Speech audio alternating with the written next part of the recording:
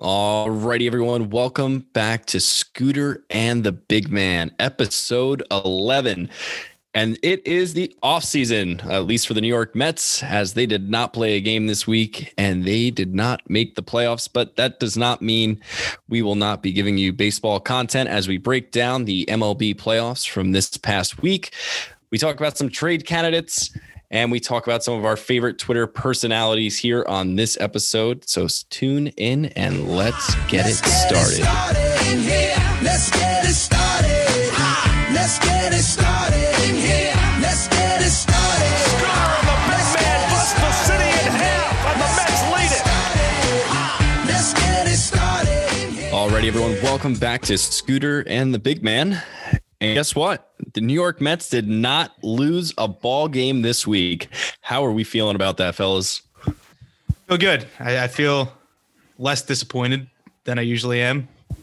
In baseball terms. Great. Thanks, Pap. All right, but really, how are we feeling? I mean, we did not make the postseason. We kind of saw this coming for a while, I would say. So 1 week removed from Mets baseball. Where are we at? I mean, kind of the same as last week.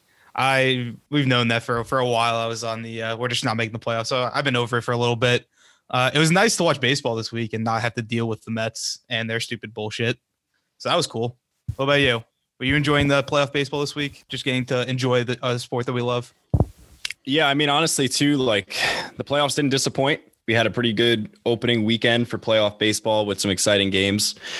And I mean, yeah, it was nice to not have to deal with the Mets. And I know that sounds like a burden, but the way that they've been playing this year was just so exhausting. So it was just, it almost feels to me. You feel free. You feel like you're free. I was just sitting down, like watching like the Padres game, and I was like, this is fun. It's fun to watch baseball. Like these like it's fun to watch Fernando Tatis. It was fun to watch the Rays. It was fun. I'm gonna keep saying fun because that's what it was. You know, so like you already said Tatis's name, so like let's just talk about him right away. So a lot of people are comparing him to like an early Mike Trout. Whether that's fair or unfair, you know, will remain to be seen over the next couple of years. I think right now it might be a little unfair.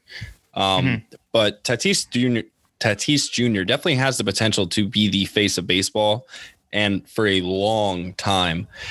So it was nice to see a young face of baseball candidate in the playoffs and then show up and win a playoff series. I don't know if this is a hot take. He might be the face of baseball already.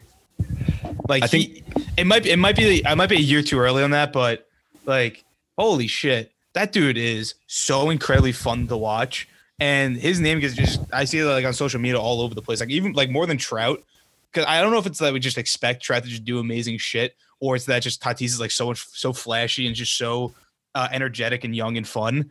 But my God, that dude is like he's my face of baseball at this moment. The thing too is like Mike Trout is just so fucking boring. Like everything he does on a baseball field is like the most exciting thing in the entire world. And then you just see him off the field and he's just a wet blanket. Like Mike Trout likes weather. That's his thing. He enjoys weather. That can't be your thing if you're the face of Major League Baseball. You can't be a weather guy as like the number one thing. Like you need to be a fucking stud on and off the field doing all this crazy shit. Mike Trout's just like, he's just a wet blanket. Yeah, no, he's not like that exciting off the field, but you can't deny that he's just so fucking good. And I know you're not, but that's why I love Fernando Tatis Jr. Man, if minus Chris Paddock, I love that Padres team. Like everyone on that team is so awesome. Whether it's Tatis, Machado, Will Myers, even fucking that team is. It sucks that they didn't have Clevenger or Dilson Lamet, because those are two of their top pitchers. So I don't know how long they're going to be out. I don't know if they're going to be out for the DS, but if not, this team is fucking scary good. You forgot a name in that conversation with the Padres. I just wanted to hear your thoughts when I say the name Eric Hosmer. How do you feel? Yeah, so fuck Chris Paddock, right? Yep. All right. Good answer. Honestly, like,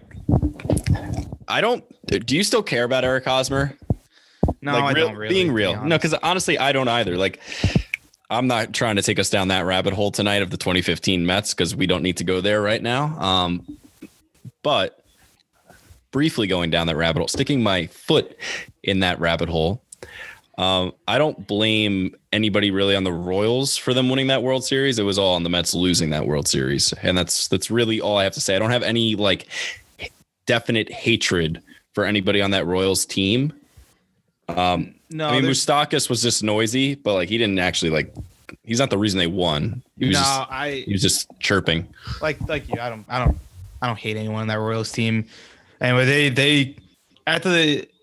Let me ask you this. Actually, I just thought of this. Does it hurt a little bit, or does it annoy you a little bit that the Royals just went straight on to being like a bottom feeder again after they won that World Series, or is like that's like all right, they won their shit and now they're just irrelevant. We lost to an irrelevant team. I think it makes it better. Yeah. I think it makes it better because I didn't have to see the Royals like lift multiple trophies and like become this like dynasty and like the Mets were just part of it.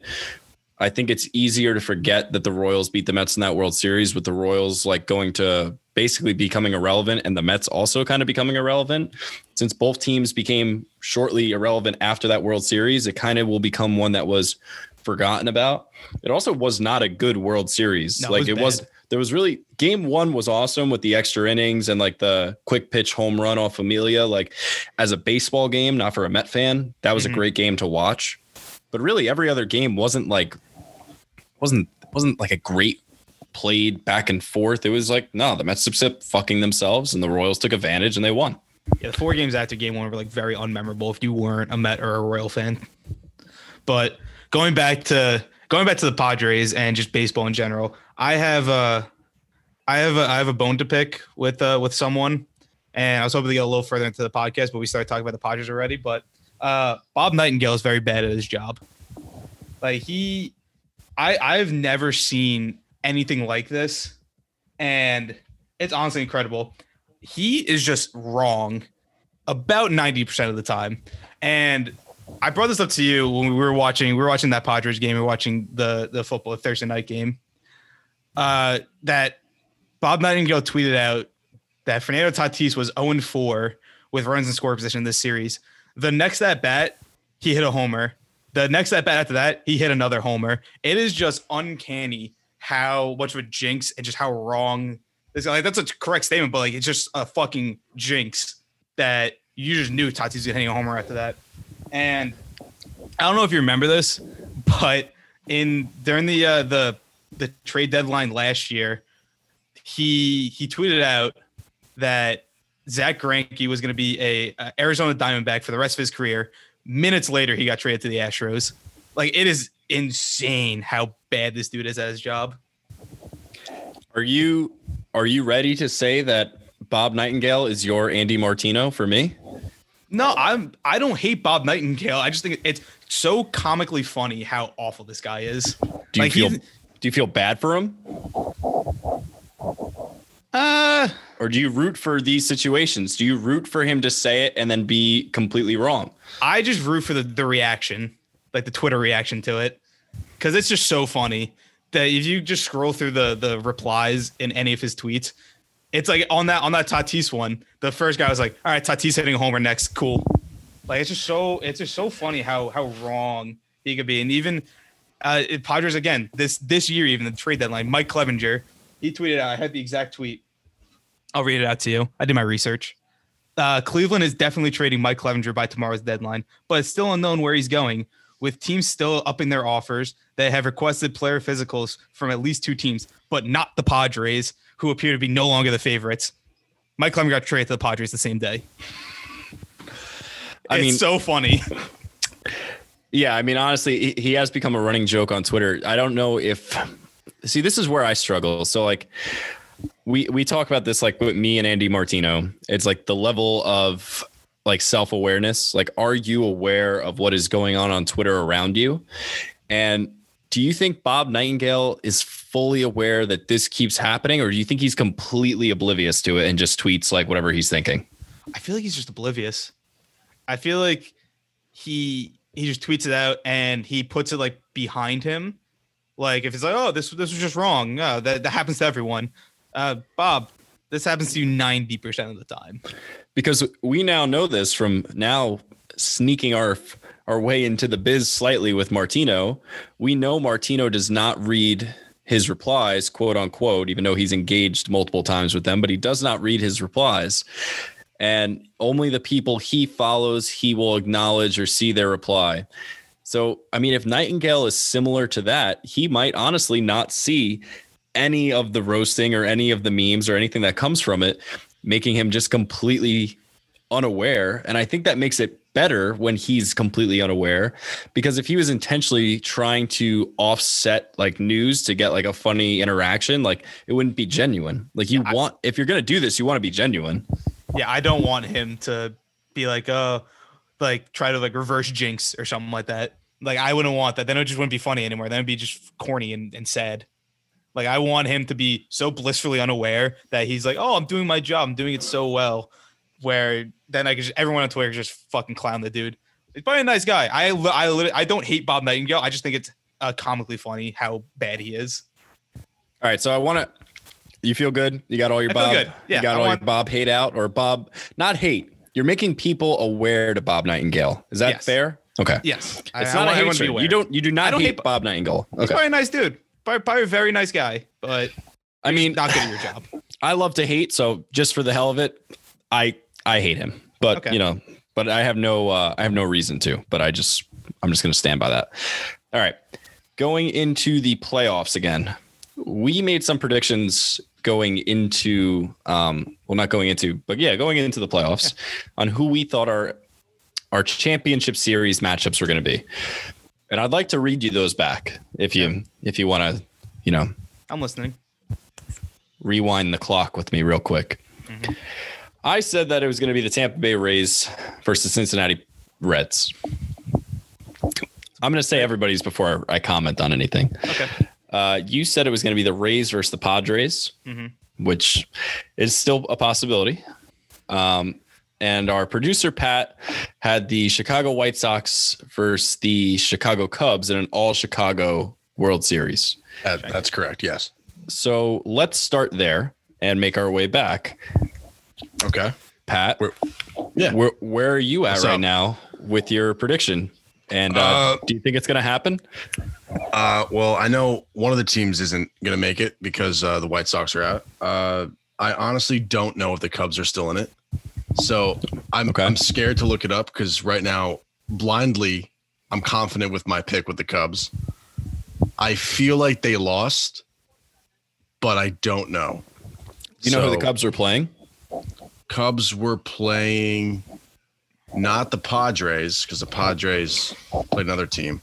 I don't. Is it in the same division? No, it is not. They played the Miami Marlins. I don't want to stump you too long.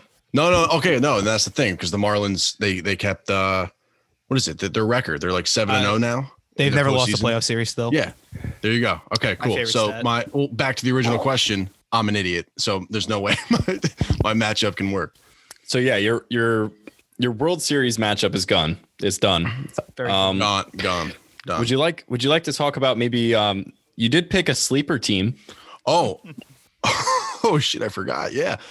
So my Los Angeles Dodgers are quietly creeping their way to almost a World Series entry. I think they have to play who now? The Padres, right? They're playing the Padres in the first round. Wow, very, very good. Yeah. Yes. Oh no, only because I looked it up when he was wondering if Clevenger is going to play, and he might sit for the Dodgers series, which is good for my sleeper team, the Dodgers.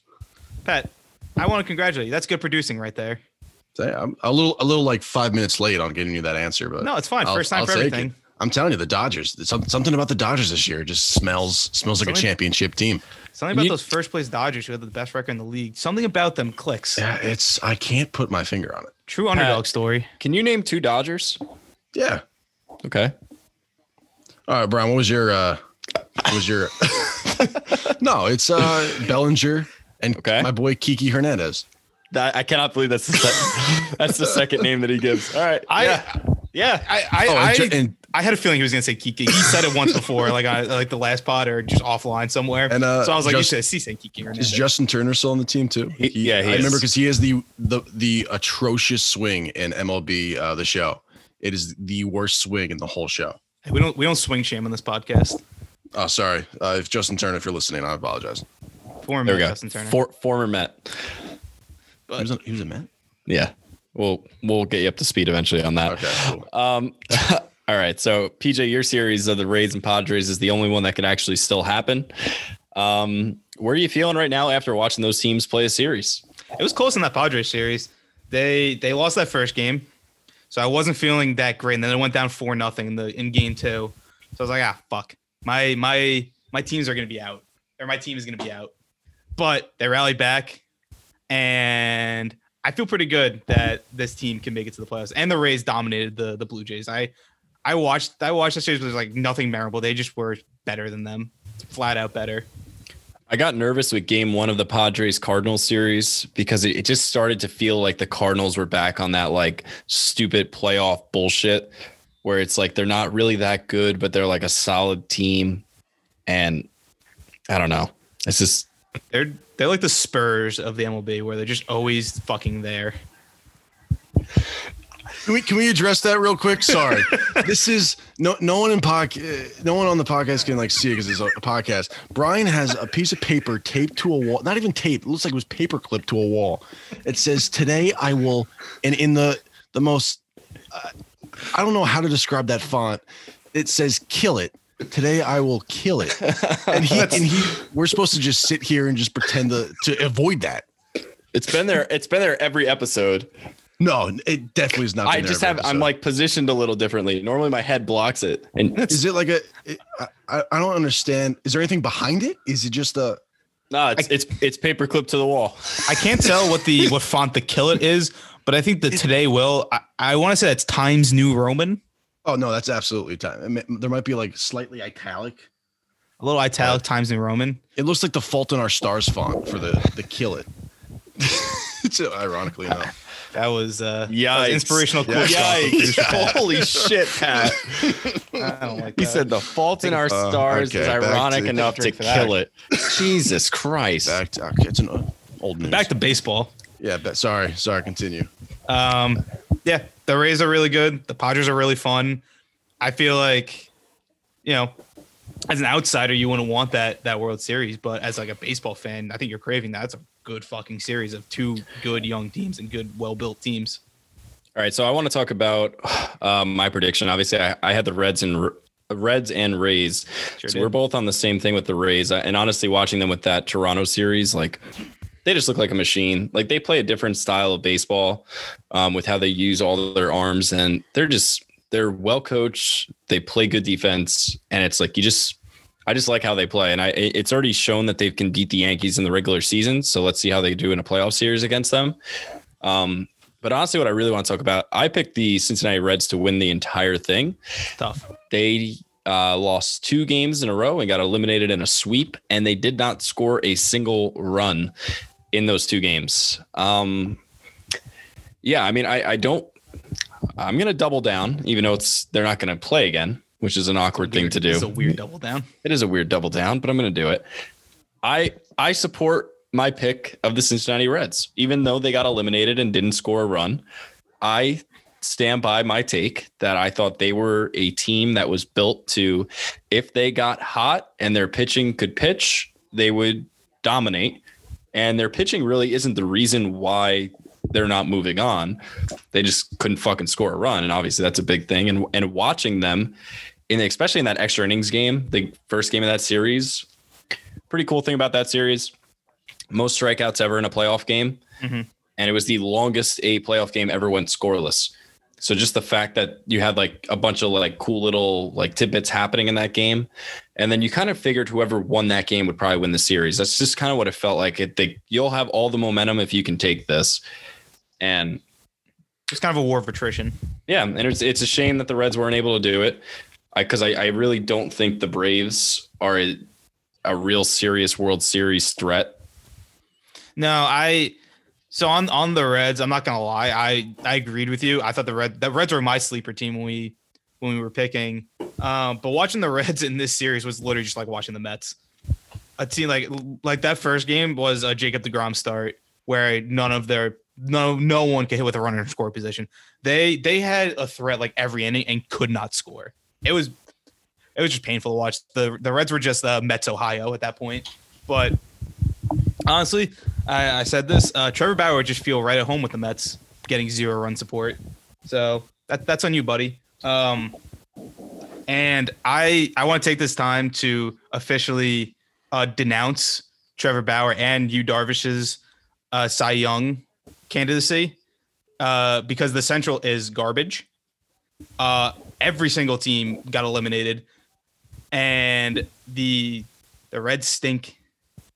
The Twins are the worst fucking team I've ever seen. Hold on.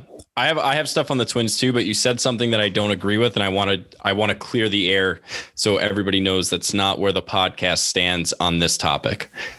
I do not want to denounce Trevor Bauer's Cy Young candidacy. I want to hand him the award personally and congratulate him on a terrific regular season and one playoff start.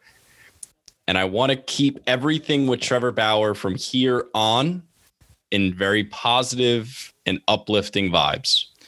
All right, then I'm just going to say that Jacob deGrom is the unofficial Cy Young of 2020. That's okay. But we need listen. Trevor Bauer is a great ambassador for Major League Baseball because he knows what's wrong with the game. He knows how and this is just like all with social media and how they handle stuff. I don't know if you saw this. There's a popular Mets Twitter account called Athlete Logos, and he makes a bunch of designs and artwork about just all different sport teams. And the thing with that's really interesting is that Major League Baseball basically told him hey, you can't do that anymore. And everybody on Twitter was defending him, being this is ridiculous. This is what's wrong with baseball. Trevor Bauer even did it because Athlete's Logo has done that in the past, where they've made stuff for Trevor Bauer in particular. Mm-hmm. And Trevor was defending them, and he just gets it. He gets that Major League Baseball hates Major League Baseball more than anybody when it comes to marketing their game. So as a big social media guy, we're big social media guys now. We need to get that good energy going with Trevor because he who knows, maybe he'll respond. That's fair. Baseball. I'll go on. I'll play off of that. Yeah, baseball's worst enemy is baseball. They just don't. They don't. To quote our Brody Van Wagenen, they just don't get it. Just don't get it. It's insane that they'll suspend accounts for tweeting out highlights. They'll denounce Fernando Tatis Jr. for being bat flipping or hitting grand slams. It's just so bad. And I love baseball, and I want a lot of people to love baseball too. And it's annoying that the MLB just doesn't see how to grow the game. And it's players like Bauer, Tatis, or guys that are just fun or just outspoken in a way, and outspoken when they're outspoken in a good way to get fans involved and to be hey, this is fun. I want to watch more of this. And I don't know. It's baseball's worst enemy. Baseball screwed baseball, in the words of Vince McMahon. No, it's true. I mean, baseball does a really poor job marketing their games. Obviously, we've said it before on the podcast, but we both live in Florida, and I buy a MLB package every single year. And I buy the single team package so I could just watch the Mets so I could listen to Gary, Keith, and Ron from afar. And the thing that sucks, I don't have cable down here because I'm cheap. Not going to lie. I don't have cable. So when the Mets play the Marlins or the Mets play the Rays, I can't watch the game because MLB blocks me out because I'm supposed to be able to watch it on cable. But if I don't have cable, I can't watch it. And also, if I did have cable, I'd have to listen to the Marlins feed, not the Mets feed. Mm-hmm. So why block that out? They just do such a terrible job. They want to make it challenging for themselves to grow the game and get it to as many people as possible. And you've already said it, like Twitter accounts tweet out highlights. They're like, oh shit, look at this cool fucking play. And instead of baseball being like, yes, like people are sharing our content, they're sharing what our superstars are doing. Like, this is exciting. This is fun. Major League Baseball is going to those people and suspending their Twitter accounts, fining them if they keep doing it. And it's like, no, like, stop it. Stop free advertising. Stop spreading our game. And it's so fucking stupid. And it's something that the NBA does so well. And the NBA is like, no, tweet our shit. Like, talk about our players. Do whatever you want that has to do with our sport and get it out there. Let as many people know about our young stars as possible. And baseball is like, oh shit, Tatis hit a grand slam. Like, shame that fucker. Like, don't let anyone know that that guy did something cool. Like, that was disrespectful that he hit a home run in a professional baseball game. It's like, grow the fuck up. These guys are making millions of dollars. Like, this is just so silly that we're shaming a guy for hitting a home run and then like blasting him all over social media. Instead, it should be like a young superstar hit a grand slam, and that's cool as shit. Let's talk about that. Talk that talk. Fucking get at him. Yeah. Fuck Pat. I agree. We've talked our talk on baseball, MLB as a whole. Let's get back to talking about individual teams. You said you had some stuff on the Twins. I want to let you speak on the Twins before I go. I feel like you have more on the Twins than I do, so I'll just set the table, and then I'm going to throw you a lob right now. All right? Since we've already mentioned the NBA and how they do a great job marketing their game, I'm gonna throw you an alley-oop, and you should easily slam this home. I'm just gonna give you one stat. Okay. The Minnesota Twins have lost 18 straight playoff games. 18 straight playoff games. That is insanity. And there you go. There's the lob. It's just it's like insane. It's not even like they lost 18 straight series. It's a games. They haven't won a fucking game. Like, holy shit. Like, this Astros, like the Astros players, and as much as like everyone fucking hates the Astros, like these Astros players, like, it's still good, like a good team, but they weren't as good this year. Like, they should have won. The Twins had a good team this year. Like, they've had good teams. They have teams that smash and teams that they could pitch. I don't get how they just can't win a fucking game. Just one fucking. When was the last? Pat, look this up for me, or Brian, if you know. What was like the last year they won? I think it was like 2004. They won a playoff game. I don't know. You brought the stat up. That's why I don't know if you also had that. No, year too. That's why we hired Pat. So that's why it says Pat first. Hired means that I get paid. You get experience, exposure. This is an internship. I just butchered the word of Minnesota spelling it. All right. But regardless, I don't get how. Like, guys like Brian Dozier back in the day, you guys to know, like Byron Buxton, these are good, solid players. Jose Barrios, Joe Mauer back in the Justin Morneau, Josh Donaldson. Like, they have good players. I just don't get how they can't win a game. Former Met Michael Kadire. Yes, former Met Michael Kadire, Torrey Hunter. I'm just gonna keep naming Twins players. Lou Ford, that's a pull right there. Fucking Jock Jones. I mean, I don't get how former Met Johan Santana. I don't get how this team could not win one fucking game in 18 games. 18-game losing streak in the playoffs. I don't fucking understand. I don't know if it was. Sorry to interrupt. I don't think. Was it 18? I'm trying to count it now. It looks like 2004 against the Yankees in the divisional series. They won one game. And that was probably it. That was probably. But I don't know. But it might be. It says 1-3. I don't know if that's a series or if that's the final score. I don't know what the rules were with the divisional series back then.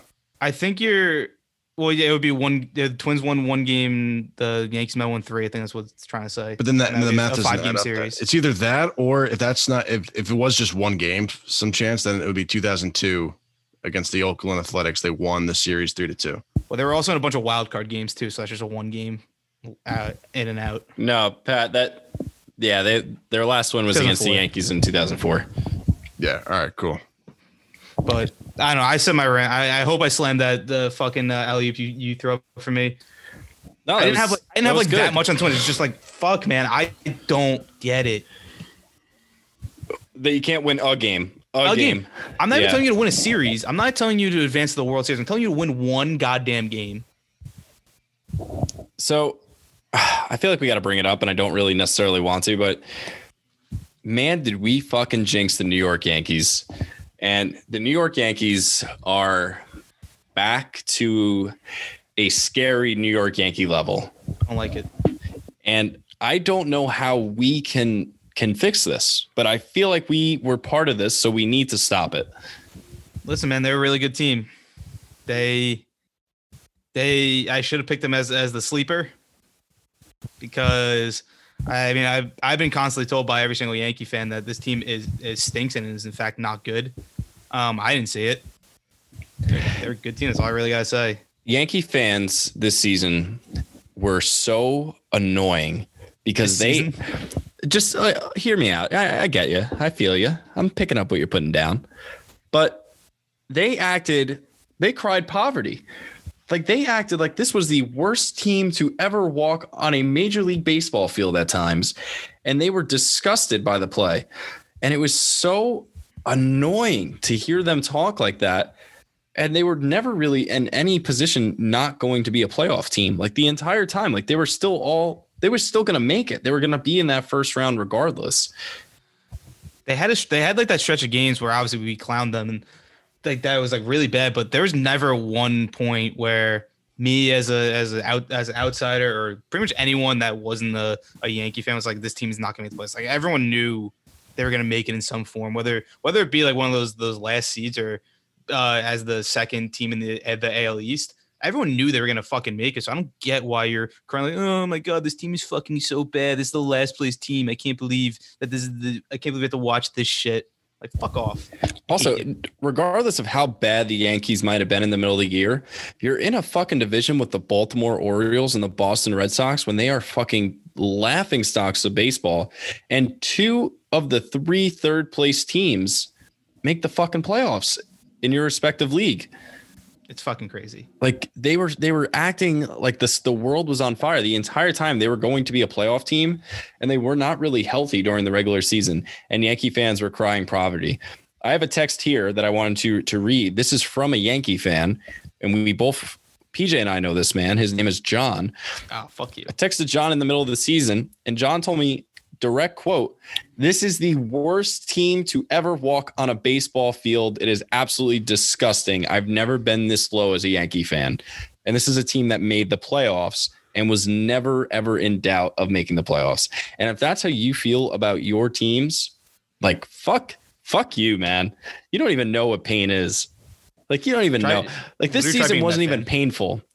For a Met fan, this season wasn't even that painful.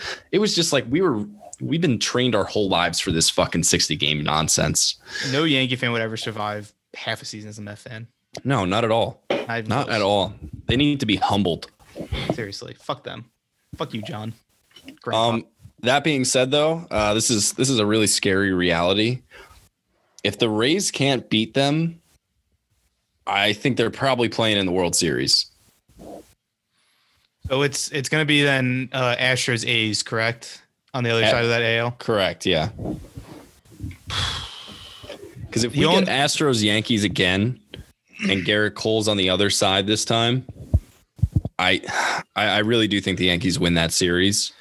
I don't think the Astros have the pitching, especially no Verlander. Excuse me. No Verlander. They're obviously Cole switch teams. And Greinke's a good pitcher, but I don't know if he's like a number one ace, like dominant ace anymore. Fuck, man. And I think the A's are a good team too, but there's something about like the A's. I just don't trust them to win in that big series. Like this is another stat. This is the first time the A's ever won the Rays won a like go home game since like the 70s or something like that. Like a long time.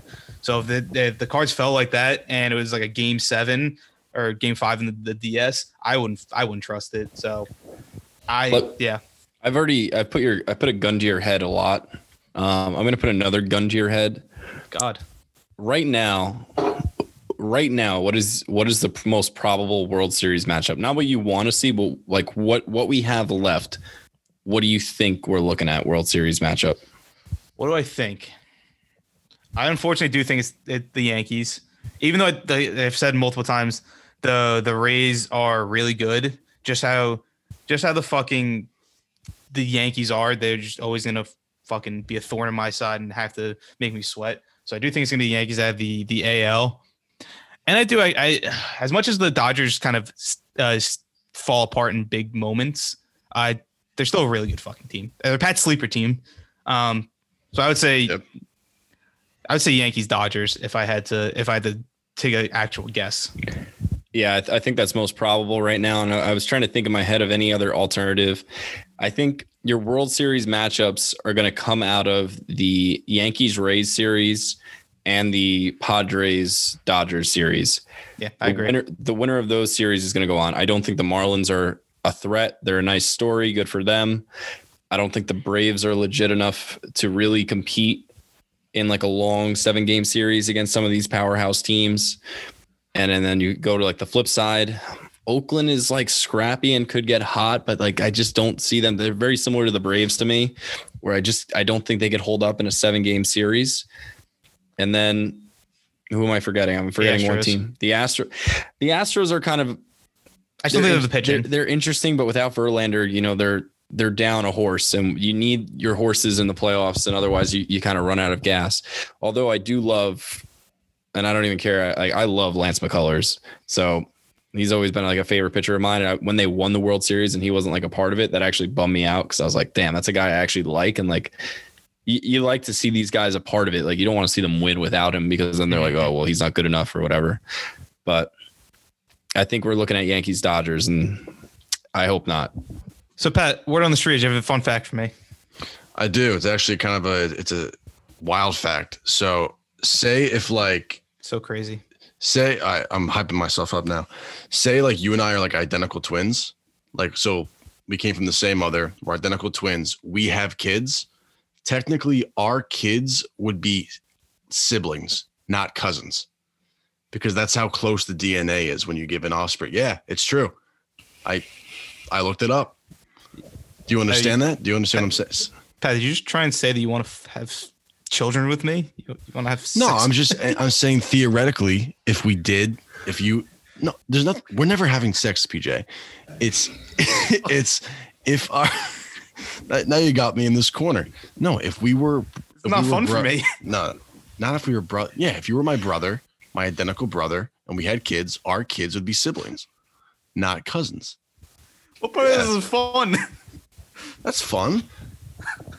All right, fine, Brian. If you and I were like siblings, I feel like. Hold on. I feel like I need to be like the mediator with that question. What? It's a fun fact. All I've gathered from that fun fact is that Pat wants to fuck PJ.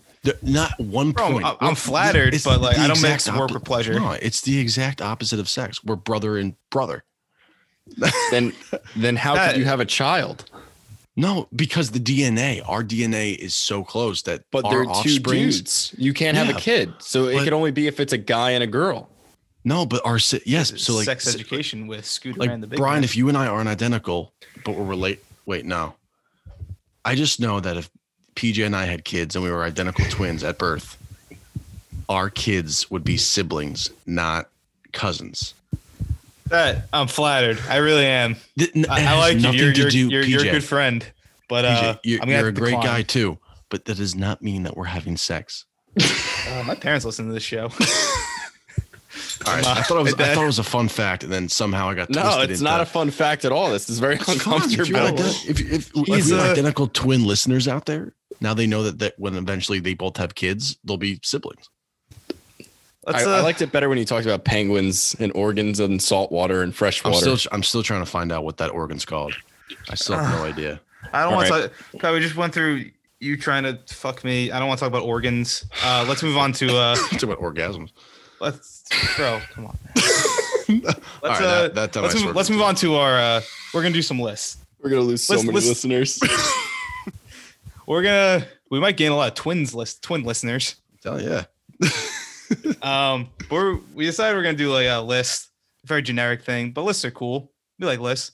So our list for this week, we're gonna be listing out our top 5 favorite Mets moments of the year. Do a little positive here.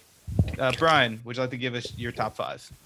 Are we starting like least to best? Go least to best. And then 5 is the least. Yes, that's how numbers work. Okay, then I'm ready. My number 5 moment of the season is when Yoenis Cespedes opted out.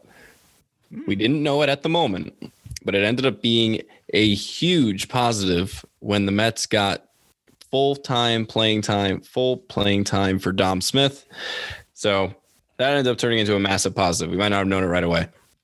My number 4 is Rick Porcello allowing 7 earned runs to the Braves in his first start as a Met. That was a real big high for me. I really enjoyed that. So that's more of a personal one. Number three, Keith Hernandez not knowing what a peanut butter and jelly was. That was a definite high for me. My number 2 is Rosario's walk-off home run at Yankee Stadium. And then my number 1 was Pete Alonso's walk-off home run against the Yankees for Tom Seaver. That's a good list. I thought about having some of those. The Keith one was in my honorable mention because that was just a laugh out loud moment in the season. But my number 5 is also Cespedes, but it's Cespedes' home run opening day because that was just so cool. That was a first sign of Yoenis Cespedes we had for a long time. He just hit a homer. That was the only run of the game. I really enjoyed that. I completely forgot that he did that. Yeah, I know, right? It's so long ago. That feels like forever. My number 4 is the Ahmed Rosario walk-off home run in Yankee Stadium because fuck the Yankees, and it was cool to see the Yankees get walked off in their own fucking stadium. My number 3 was Michael Conforto and Pete Alonso both hitting home runs the day we dropped this podcast, which is also called, get this, Scooter and the Big Man. And what are their nicknames? Silky Elk and the Big Man. I was just about to say that. I know you were. My number 2 was Alonso's walk-off against the Yankees. That one was such a high because, again, it was against the Yankees, first of all, and it was a big moment for Pete, and I love everything. Anytime Pete can have a big moment, I'm there for. And my number 1, I feel like this shouldn't come as a shock to anyone. It's Steve Cohen buying the Mets. Steve Cohen is my hero. He hasn't done anything yet, and I love the man more than any future child I could possibly have. So, honestly, I'm going to actually disagree with you. I don't think he's already done stuff. He's already made a slight difference where it came out publicly too that Cohen has already planned on beefing up their analytic team, which is something that the Mets have lacked for a very long time and is pretty exciting. But it's also now I'm going to word this really poorly, so bear with me. Maybe you could help correct me. But like with their like ticketing and like office staff, the Mets did a drastic pay cut for those employees during this whole crazy time. And Cohen has already announced that he will be paying them their full salary starting November 1st. So he's already saying like, hey, I'm going to beef up the analytics and I'm going to get everyone back to like what they should be making. And, does that affect what's on the field? No, not yet. But honestly, like to have a good organization, you need to be extremely well-rounded. So he's doing that already. And we've already talked about like how he wants to bring on Sandy Alderson as the president of baseball operations or a head advisor at least. And he's already came out kind of publicly with 3 things and he's 3 for 3 in my book. Like everything sounds awesome. Yeah. Everything he's done. I said nothing. He hasn't done anything yet. And I was talking more in terms of just getting players and that type of deal. But no, you're right. The giving the staff members their full salary is just such a cool thing, and you could do that with all the money he has. And it's just nice to see an owner who cares about the staff, because when, like you said, when the entire staff, it doesn't even have to be the front office, just ticketing, the box office, the grounds crew, you name it, anyone who's on that staff that's not like a player or a front office person is happy. That makes the entire organization happy. So that's a huge part, and getting the analytics department up and running is just how baseball is and sports in general are nowadays. So for him to put his focus onto that super early and want to beef that up, that is so huge. And that's why it's my number 1 favorite Mets moment, because he's going to bring us a fucking championship. He's going to bring us a World Series. He's going to bring us fucking glory. You know what also is number 1? What? The score today in the Saints game was the number 1 time it has ever happened in NFL history. It was 36-9, making it the 1,056th unique final score in NFL history for a scoregami. PJ, Brian, Did you say 36-9? I said it wrong. You said the wrong score.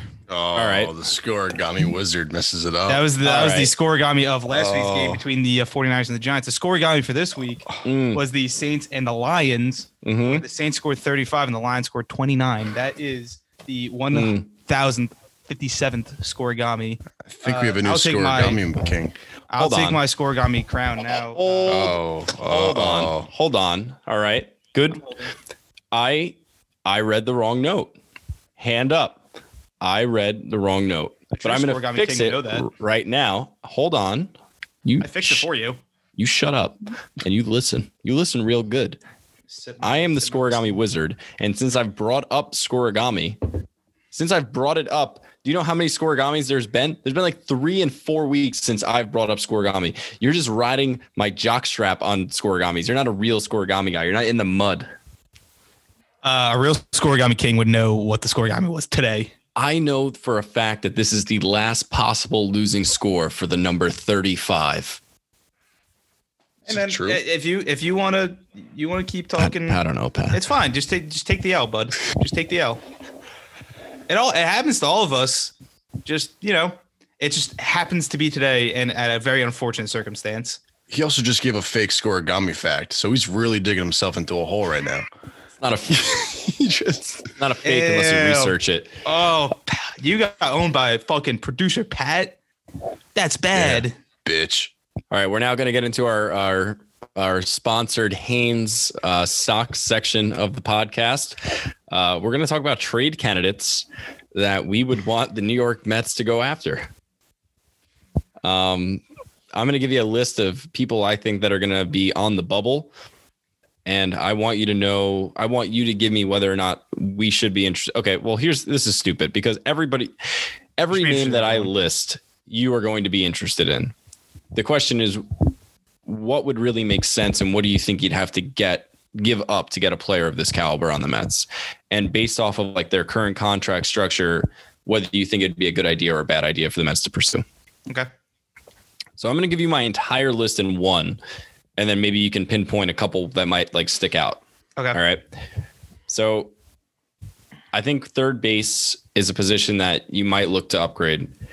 And we have guys like Chris Bryant, Nolan Arenado as two very large fish. And I don't want people to be like, oh, look at this. They're like Met fans like talking completely unrealistic. Like to some degree, maybe. However, it's the off season. Let's talk what if scenarios. So to get like a guy like Chris Bryant or Nolan Arenado, first off, 2 completely different contract situations. Mm-hmm. Chris Bryant's due for an extension probably pretty soon. Also coming off probably the worst year of his entire career. Obviously it's a short sample size, but still terrible nonetheless. Nolan's a fucking bona fide superstar with a massive contract to his name on a pretty shitty team. So like you said, I'll start with Chris Bryant. Because Chris Bryant was horrendous this year. He hit below 200. He hit like maybe 4 home runs. He was bad, like as bad as can be. So you could buy him cheap, I think. And I think the Cubs could be looking to offset some of these guys. Like maybe look at the blow up the core, like Bryant, Rizzo, even Darvish. They might sell high on him.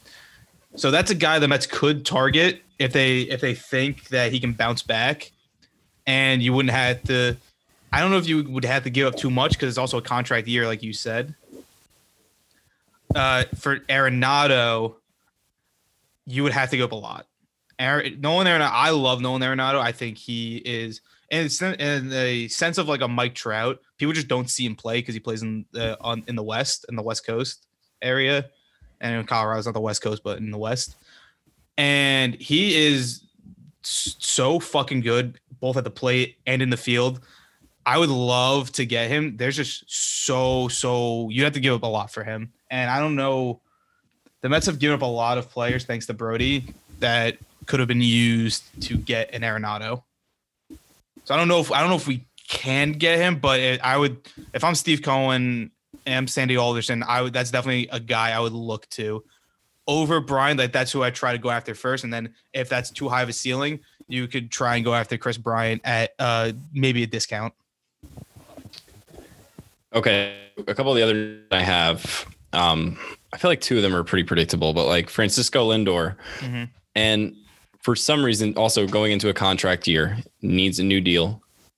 So whether it be Chris Bryant or Lindor, those are two guys that are going into a free agent year, and you're probably going to look to re-sign. Otherwise, you're not going to give up the world for a rental. Especially because this is not a team that's one piece away, where a rental superstar is the solution. That's not where we're at. So if you're doing a move like this, you're doing it with the intention of signing this player long term. So I feel like Lindor kind of makes sense for this team in a lot of ways, in which that they kind of have like a surplus right now with promising young shortstops. I hate to like to trade these guys away, but like if you package something with maybe like JD Davis, Rosario, Jimenez, and then you can put in a couple prospects or something, like, is there a pack that we currently have or we're I don't want to say overstaffed, but like we're kind of overstaffed in we have too many infielders on this team right now. Is it possible you could package some of these guys together and get a guy like Lindor in a contract year? I actually think it is possible. I think it's possible too. It would have to be, like I said, there's a log jam in the infield. So you'd probably have to give up Jimenez, just because like he's a promising young shortstop, and obviously Lindor's a shortstop. So the Indians would probably want someone to replace. I don't know who they have in their system. They might have a guy like behind Lindor that they like, so maybe shortstop not, but I'm going off of what I know or what I think, and Jimenez would have to be in that trade, I think. JD Davis is a good bat that they could use. He's young. He wouldn't be their starting third base because they still have Jose Ramirez. I don't know. I think the Mets have enough young pieces to make a Lindor trade work, especially if you're giving up Jimenez, and even honestly maybe just throwing in Rosario too, to see like maybe sweeten the pot a little bit, because I've said many times I still think Rosario has some value. All right, two of the other names I had Josh, and I had a guy that I think might be on the bubble that maybe isn't talked as much about, and that's I have Benintendi on here, Benny Biceps. So I'll start with Hader. I think Hader's really good. He's an insane relief pitcher. I don't want to give up too much for a relief pitcher. And this is not a slight on like on Edwin Diaz or anything. I just don't think it's ever a smart move to bet high on a relief pitcher, because relief pitchers are so volatile that they can just blow up and be nothing at any point, and you just have no idea. So I would never want to give up something so huge for a relief pitcher, no matter how good he is. If they can get a deal for Hader that isn't giving up too much, I would be in for that. But I think the Brewers would be looking to sell high if they were going to sell him.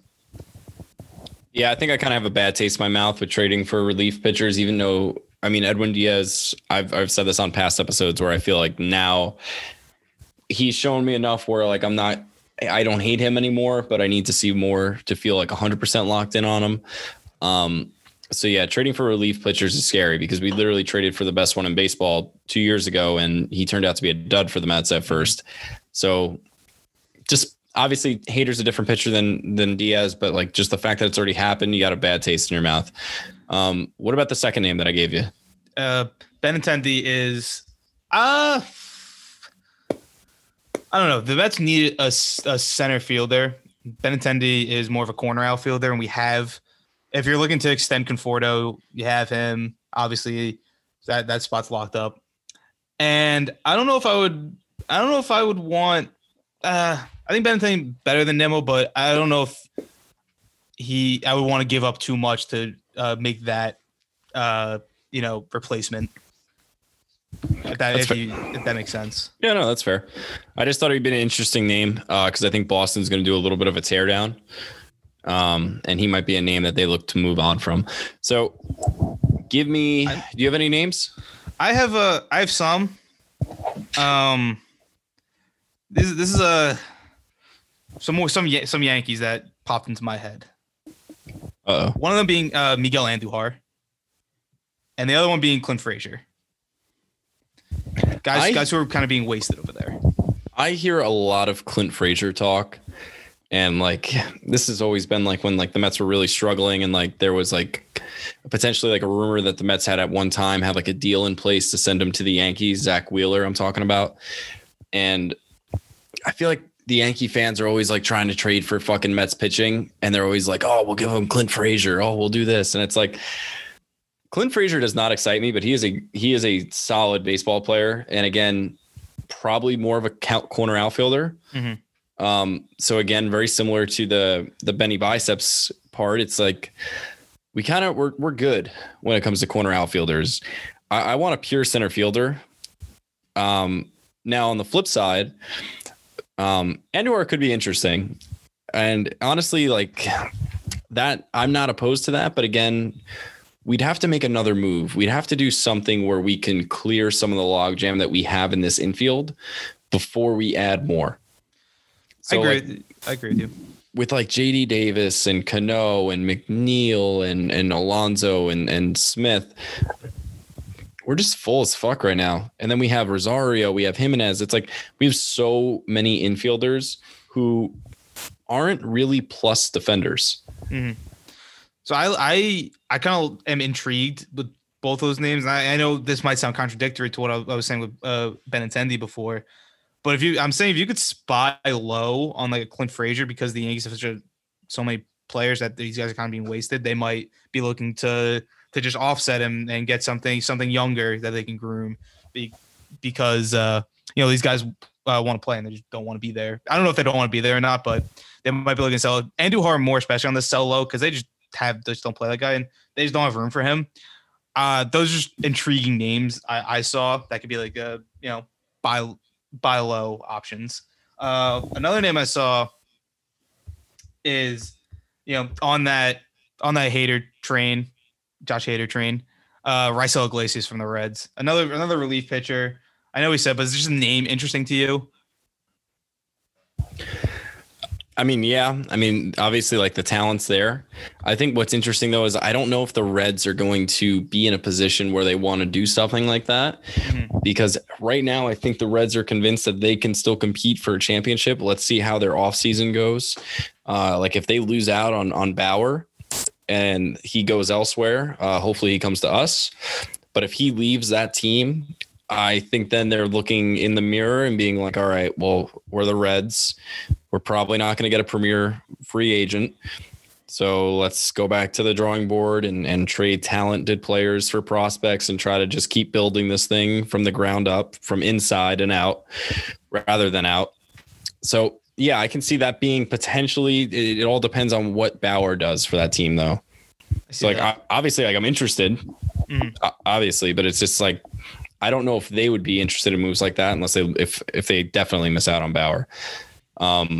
With that being said, Pat's about to give us his second fun fact. Wow. Oh, you almost caught me off guard. Pat, before you do that, I have one more name actually. Oh, I'm sorry. No, you're fine. It's a name that was floated around the trade deadline a lot this year. Who wound up not being traded, which I thought was kind of odd. Lance Lynn from the Rangers. Hard pass. Hard pass. Hard pass. Give me a reason. I'm not buying what happened with the Rangers. I think everybody catches lightning in a bottle every once in a while. I don't know. That name does not excite me at all. I'm looking up his trying to look up his stats now. He's had some like let me pull up so I know for a fact if what I'm saying is true. It's almost like we had a producer that should do that for you. I know, right? Lance Lynn has had a bunch of very solid seasons in a row. Aside from like 2018, where his ERA was a 4.7, he's had under a 4 ERA and under a 4.5 ERA in most of his years. So that's a name that depending on what you would have to give up would be a name that could be intriguing to me. I have higher aspirations than Lance Lynn for Steve Cohen rotation. However, if we're trying to fill that 5 spot, like a Porcello Lynn type player, I am not opposed to. But that's where I'm setting my expectation right now. I think though, like after Bauer and Stroman, the starting pitching free agent pool is not that deep. Like if you miss out on one of those guys, if they don't re-sign Stroman, they miss out on Bauer. They might be in trouble trying to get another pitcher, and they'd have to trade. I just don't want Lance Lynn. I don't. Just absolutely completely out on it. Yeah, I don't know. It's not a name I trust. All right. It's not. You know what else I don't trust? I don't trust Pat to give me a fun fact right now. Oh, but I will be trusted. Please, that's a weird segue. Please don't make me uncomfortable this time. Please do not try to have sex with PJ. No, this fact might be slightly close to it, but it's. Come on. So you know how last week I was jokingly said that I had a fact about baby koalas, and Mom, this week this week I'm going to finish that fact about baby koalas. All right. So baby koalas, they only really eat bamboo, but something about bamboo, it's hard for them to digest it. But the mother koalas can digest that minerals. So the baby koala eats the shit of the mama koala so that they get those nutrients from the bamboo and it doesn't harm their stomach. So there you go. It took a week for me to say that fact, but I finally got it out. You wanted animal facts. How is that in any way closely related to what the first fun fact was? Thinking back to it, it has no correlation, but it's still, unless you're trying to call me a koala, which I don't appreciate. Is that more fun than identical twins producing siblings? Yes. Yeah, it's infinitely more fun. Is more fun than that. Okay, I thought that first one was pretty fun. I didn't have fun. Do I have to come every week now with 2 fun facts? I feel like a fucking kindergartner in school where like the adults get to play and the kid has to just scribble with crayons on a piece of paper. Pat, you're basically the cousin at the family get together where we're playing video games and I hand you a controller that's not plugged in, so you feel like you're playing. The controllers. Yeah, okay. That's what I feel. I don't even think this mic's connected right now. We're talking to ourselves. Do you have anything else like written down or prepared that you want to like talk about? Do you have anything? Pat, what was your favorite Mets moment of the year? Oh, I'm glad you asked me that because I actually have it pulled up. My favorite moment was last week when the Mets lost to the Nationals 4-3, and then the next day they lost 5-3, and then they beat them 15-5. So that was my 3 favorite. Also, I asked for one moment, so why don't you fucking listen next time? I kind of like how Cespedes wears neon yellow. That's kind of cool. That's pretty much it. That's all I had written down. That was all. Is there any other player in the MLB that wears neon colors? I'm sure there are. The entire Oregon football team.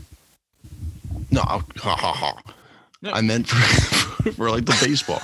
I don't think any other player like wears neon. He just said like the baseball. Like, Pat, I hate you, guys. You understand? Baseball and I are not that good together. This is. Pat, you had a Nationals blog. The Washington Nationals is still a work in progress. All right, 4 years. All right, let's end the week. Let's end on random Met of the week. Pat, who is the random Met of the week? No chance in hell. All right, good. All right, no PJ, take us home. Vince McMahon again. Noah Syndergaard. No, our random Met of the week is Juan Lagares, former Met on this year's team. People might forget that. Brian, let's talk about Juan Lagares. I said this pre-show. I have a Juan Lagares jersey. I was super, super high on Juan Lagares, and I was always like mentally trying to convince myself that Juan Lagares would develop probably into like a 270 hitter and steal like 20 bags a year and just win a shit ton of Gold Gloves. And I had that thought in my head that he was just going to be that type of player for the Mets for like 6, 7, 8 years. I was locked in on Juan Lagares. A funny story. I had a friend back home. Shout out Ethan. Congratulations, Ethan. Big Met fan. Was convinced and actually wrote a paper about it in our English class that Juan Lagares was one day going to win MVP. And I want to tell him that you were very dumb. That was just that's a freezing cold take. Juan Lagares is a great defender, great arm, great glove. Could not hit consistently, I'll say. Can we get your friend Ethan to send us a copy of that paper, and then I would love to either read some of it on air about why Juan Lagares was going to win an MVP, or just tweet out like a photo of the entire thing for everyone to read on why he believed that. I can't imagine he still has it, but I can do some digging. I mean, I would love to have that, even just for my own personal read. I would love, or just to have him give us like a synopsis of it. It was just a wild take. Like I don't know. Like you can love a guy, you can love a mediocre player. I do it all the time. I love mediocre guys. This is the whole reason we have a random Met of the Week, random athletes all the time. I love it. But know your expectations. Juan Lagares was a nice Gold Glove center fielder that was all he was. Where extra base hits go to die. Absolutely. That was one of my favorite things that Gary used to say. Gary was like, where extra base hits go to die, like when it was hit to Juan Lagares, or he was like 80% of the world is covered by water, the rest is covered by Juan Lagares. Like they used to have such cool shit for Juan Lagares. Yeah, I just wish he could hit because he would have been so like valuable if he could just be a consistent like 270 hitter. Like at the bottom of the order, just hit eighth, hit like 260, 270. Don't be a black hole in the lineup, and just play stellar defense. It's not too much to ask. There's so many guys on the Mets too that have a shit ton of speed that can't steal a fucking base, and Juan Lagares was just another one. Yeah, it's crazy. Who's the last like big base stealer you can remember being on the Mets? I know like Eric Young was really. I know Eric Young in like 2013 stole like 40 bases or something for the Mets, but other than like Jose Reyes, can you remember like a star, not even like a star player, but like an everyday big time player the Mets had that was like a stolen base threat? Are we not including Billy Hamilton? I said big time player and everyday player and good. Okay, so not Billy Hamilton. Not Jordan Humphries either. Honestly, that when you first asked the question, the first thing that came to my why was EY. Trying to think prior to that, obviously like Reyes was always that piece for that team. I'm really blanking on it. I really am. I can't think of somebody that they had like even off the bench, like just to throw in and get the bag. I mean, Carlos Gomez, like when he was with the Mets, was fast as fuck, and he used to do some crazy shit. But I mean, that was really long. It's crazy. They just don't have speed. They don't have that type of threatening speed anymore. No, they can't steal a base. Like Rosario, like has some sort of speed, but just not a great base stealer. It might be him. It might be Jimenez. Like he stole a good amount of bases this year. But I don't know if I would call him like a big time threat yet. Does Ethan listen to this show? Probably not. Are you kidding me? I don't know. Maybe. Do you want to use this time to talk shit about Ethan? No, I don't. Not at all? I said my piece on that stupid article. This is Pat's time to talk shit about Ethan. Pat, roast Ethan. You dumb motherfucker, Ethan.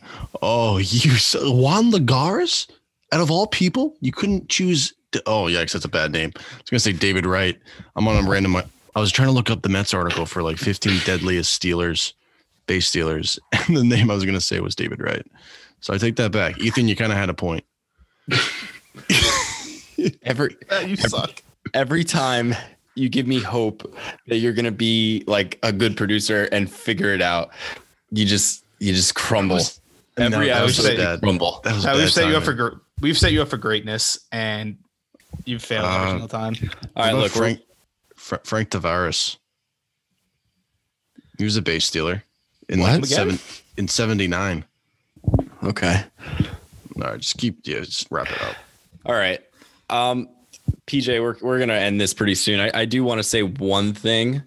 Okay. Pat put out the Luis Rojas clip this week. It was extremely well done for somebody who took a week off and needed like a big clip.